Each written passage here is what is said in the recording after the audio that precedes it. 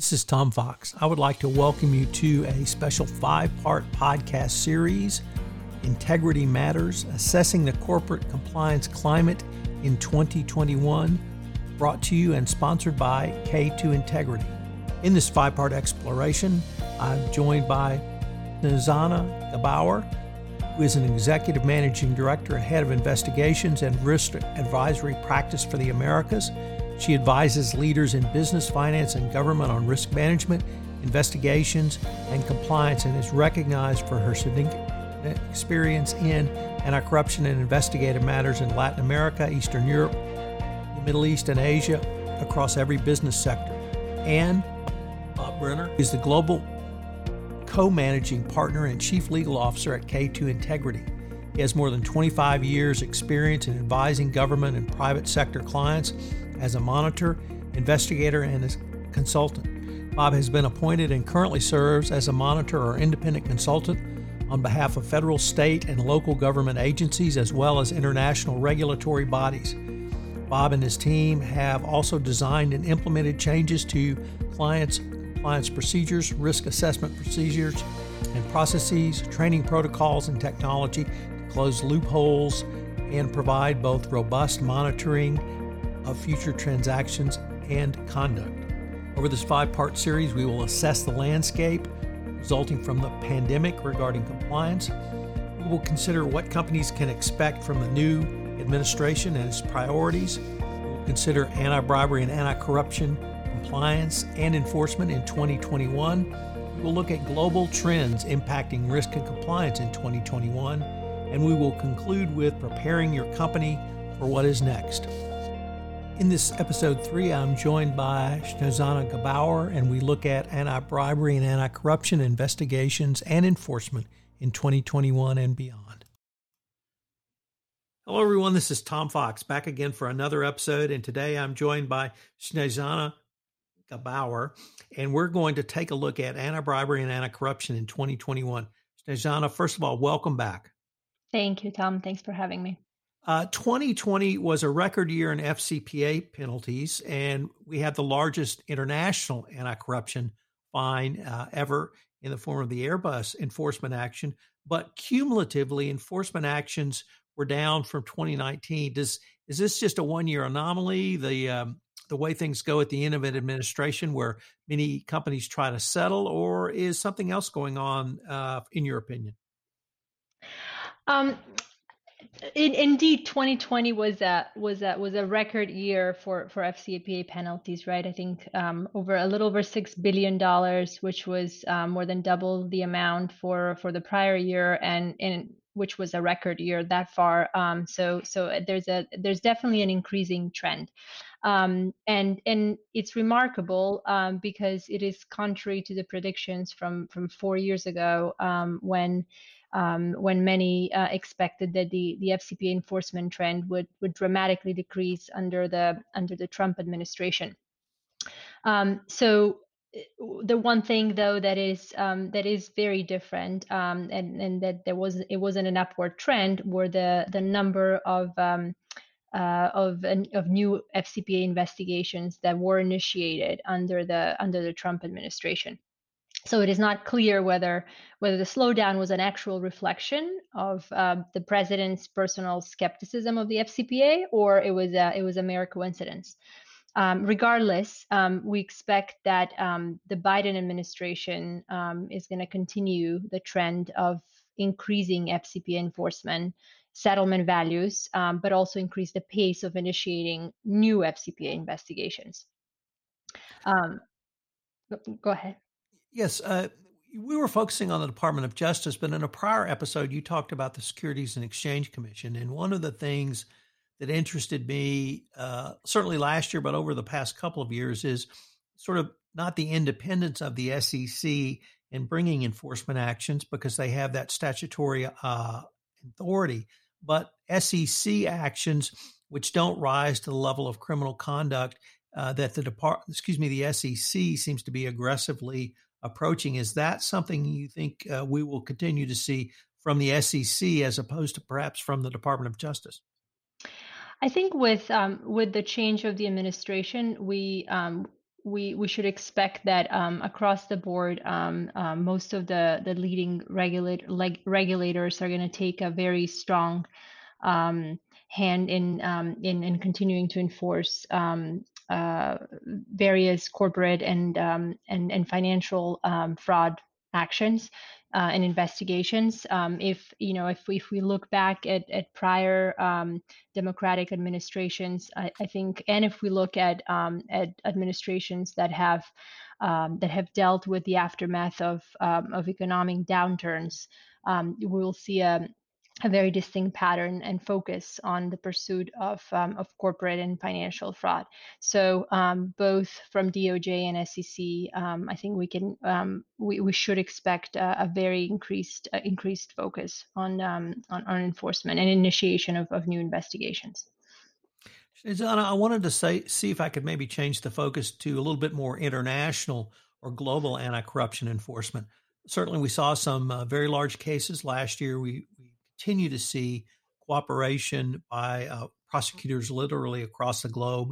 Some of the enforcement actions had multiple payments to multiple regulators across the globe. And if we look at things like the French prosecutorial service had a major case, a major part of the Airbus case, the Serious Fraud Office is seeking to have greater clarity for its role, and other international or outside the U.S. national prosecution services seem more aggressive.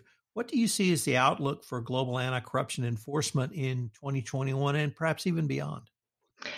You're right, Tom, that over the last 5 or so years, there's been an unprecedented cooperation, international cooperation between law enforcement authorities on these complex cross-border corruption and fraud investigations. I think the U.S., as we said, had a record-breaking year and an increasing trend in that space, and they have worked very closely with the U.K., Switzerland, and Israel, for example, as well as Brazil and perhaps France on that collaboration and taking the lead on anti-corruption. One thing that struck me, and I think, and I wanted to mention, is the report that Transparency International recently published at the end of last year, where they did a survey and they found that more than half of the G20 countries are actually not actively investigating and sanctioning companies for paying bribes abroad. The report found that the biggest global exporters are with the worst track record with this respect are actually China, Japan, the Netherlands, South Korea, Hong Kong, Canada, India, and Mexico. And so it is. This is in contrast to the news we learned recently about South Korea taking an action against the leader of Samsung. But whether that's a pattern and that's indicating a new direction, or it's an isolated example, we're yet to see. However, it would be good for the global anti-corruption landscape, enforcement landscape, if we see a bit more action by these leading companies by these leading countries whose companies engage in export and in cross-border trade. If you're sitting on the other side of the desk and you're in a corporation or perhaps even a major financial institution, and you see this trend of increasing cooperation amongst international prosecutorial services and even increased international enforcement, how do you advise organizations to take steps to address the threat of corruption literally across the globe? Obviously, a robust compliance program and a robust risk management framework is a must nowadays. Transacting across borders is the norm for most companies, and it becomes ever more complex for companies that have operations across different countries. So, stress testing the existing compliance program, ensuring it is up to date for the ever evolving regulations in the different countries where you operate or where you trade or where you have presence is essential. Making uh, making timely and regulatory and regular enhancements to that program is essential. Training is that we can't stress enough the importance of training, not only the frequency, but also ensuring that all of the employees, including senior management, including the compliance personnel, is trained and attuned to the evolving regulations, and then that training has to cascade down through the organization in a very systematic way. Lining up knowledgeable and experienced risk advisory, legal, and investigative personnel and resources is also essential. You have to be able to have a plan and act fast in case you're facing an issue and in case you need to mitigate an unanticipated risk. Anti-corruption is one of the key area of ensuring integrity for every organization, and setting the tone at the top, as I said, and cascading it throughout the organization is essential. One of the most difficult conversations that I think an advisor such as yourself can have with a client is around the decision to self-disclose or not. And that has multiple ramifications. It's obviously an important consideration in the United States, but how can you help a client think through that on a truly international basis where they may have to disclose to multiple investigative bodies across the globe? It's a very good question, and one that usually it's answered with a group of legal advisors who are very fluent, I think, with the not only with the regulation but with the precedents and have experience with regulators in different countries. It's obviously self-disclosure is a coordinated effort as well in those multi jurisdictions, and so I think it comes down to evaluating the facts against the regulations in each one of the jurisdictions, and then charting out the best course of action based on prior experiences and based on the current administration and the current landscape and appetite for and guidance for potential settlements. Snezana, unfortunately, we are near the end of our time for this episode, but I was wondering if our listeners wanted any additional information on any of the topics we've talked about in this podcast, where could they go? Our website, k2integrity.com, would be the best resource.